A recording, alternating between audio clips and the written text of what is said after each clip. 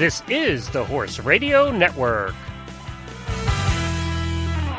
This is episode 148 of Horse Tip Daily, a different horse tip, a different equine topic, a different equestrian expert every day. Horse Tip Daily brings the world of equine knowledge to you one day at a time. This tip is sponsored by EcoGold, high-performance products for your horse at ecogold.ca. Enjoy today's tip.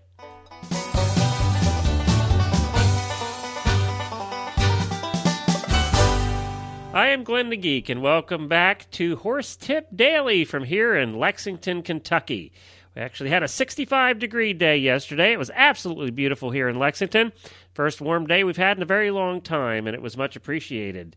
Well, today we have back with us international dressage rider Lisa Wilcox. She's co-host of the Dressage Radio Show here on the Horse Radio Network.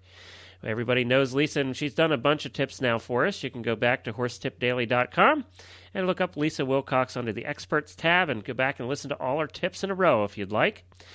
As we know, she's a sought-after clinician, and she really travels the country now and the world doing clinics for her students and acting as a trainer and a teacher.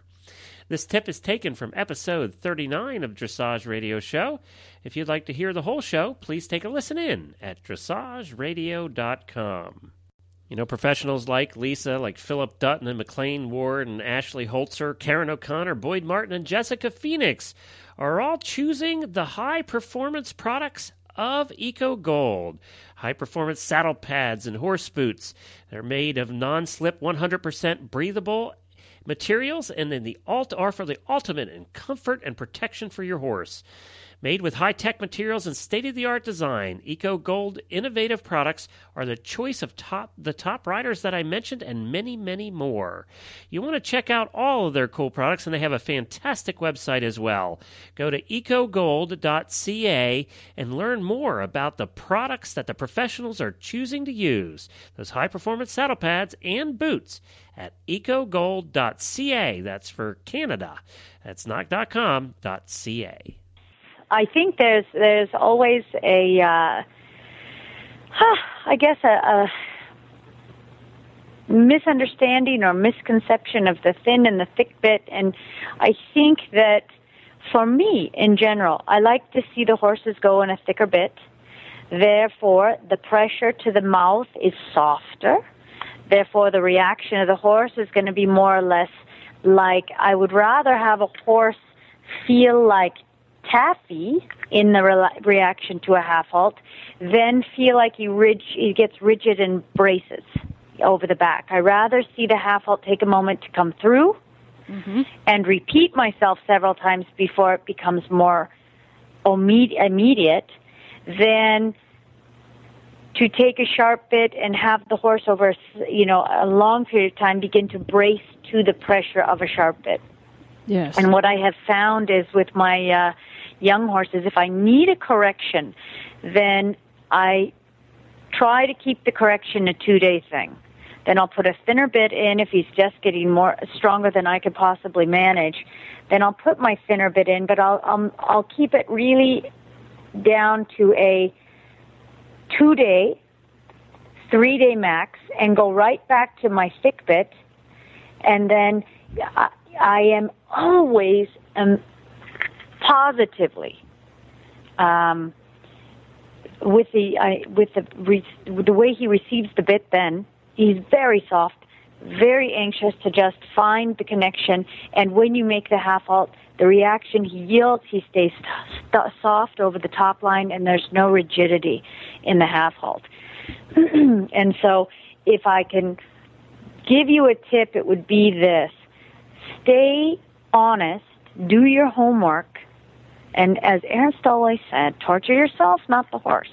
And if you can get yourself to just grin and bear a couple of half halts, if it takes 15 or 20, I don't care, that are not necessarily so immediate and they feel a little bit like taffy, but the top line doesn't brace or get rigid, then rather do your work and take your time and get it done this way.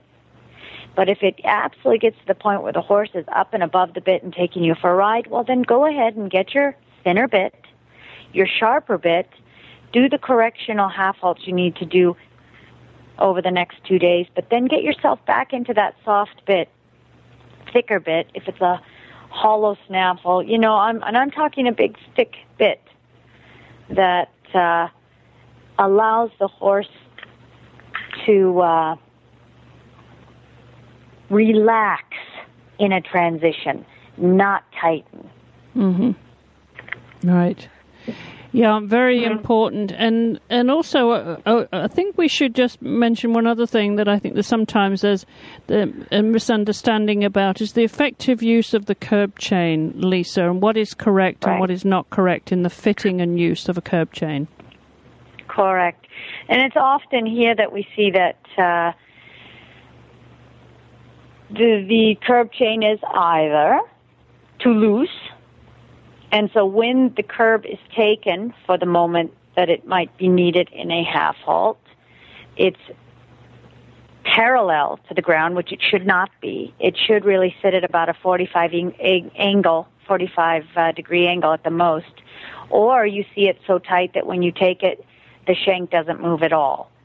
And ideally, the curb is to be used in the moment of the highest collection. Let's just say, just as you're beginning to go into a pirouette, it's just to get that little last bit of control as you need to get the horse to stay on the spot and active, but there has to be a release. It's a half halt. You take the pressure of it and then you release it through the squeeze and relaxation of the fist. And this is what I often see. The curb is not what we should be riding on. It's the bradoon that we should be riding on. And often what I see is the riders having a strong horse, and rather than to get him through on the bradoon, they'll shortcut, take the curb, and the quick fix. They think they can get the horse round on it. Well, it is a quick fix. However, that pressure over a prolonged period of time is going to cause the horse to brace its jaw, its poll, and hold its underneck to the pressure it's feeling on the curb, on the chin there. Right. So for that quick fix, there is a long-term negativity if it's used often, if it's just used straight. Absolutely. To keep that horse round. And the point is, what I try to do is pad the curb so that, and every horse is very different. Some horses are exceptionally sensitive there. So I pad the curb so that there's no sharpness whatsoever when I need to ask for a moment for them to yield to the curb. Mm-hmm. But it really is a momentary thing. You shouldn't see the riders riding on the curb. That should not be your primary half halt. Should be on the bradoon.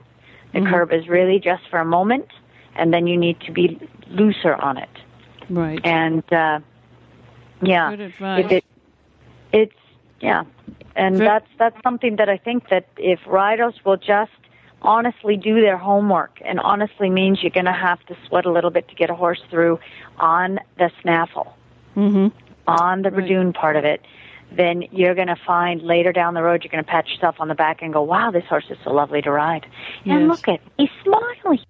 Well, thank you again to Lisa and to Chris Stafford for providing that tip off the Dressage Radio Show, episode 39 at dressageradio.com. You can go over there and listen to that whole episode. We'd be happy for you to do that. Of course, we have a number of shows that we do here on the Horse Radio Network, and they can all be found at horseradionetwork.com. And don't forget, we did our Horse Husbands episode last week at Stable Scoop. It's the most downloaded episode last year. I'm sure it will be again this year. So stop over to stablescoop.com and check out the latest Horse Husbands episode. We think that you will enjoy that a lot. It's up right now. Well, I'll be back again tomorrow with another new expert and a different horse tip. Until then, stay safe, everyone.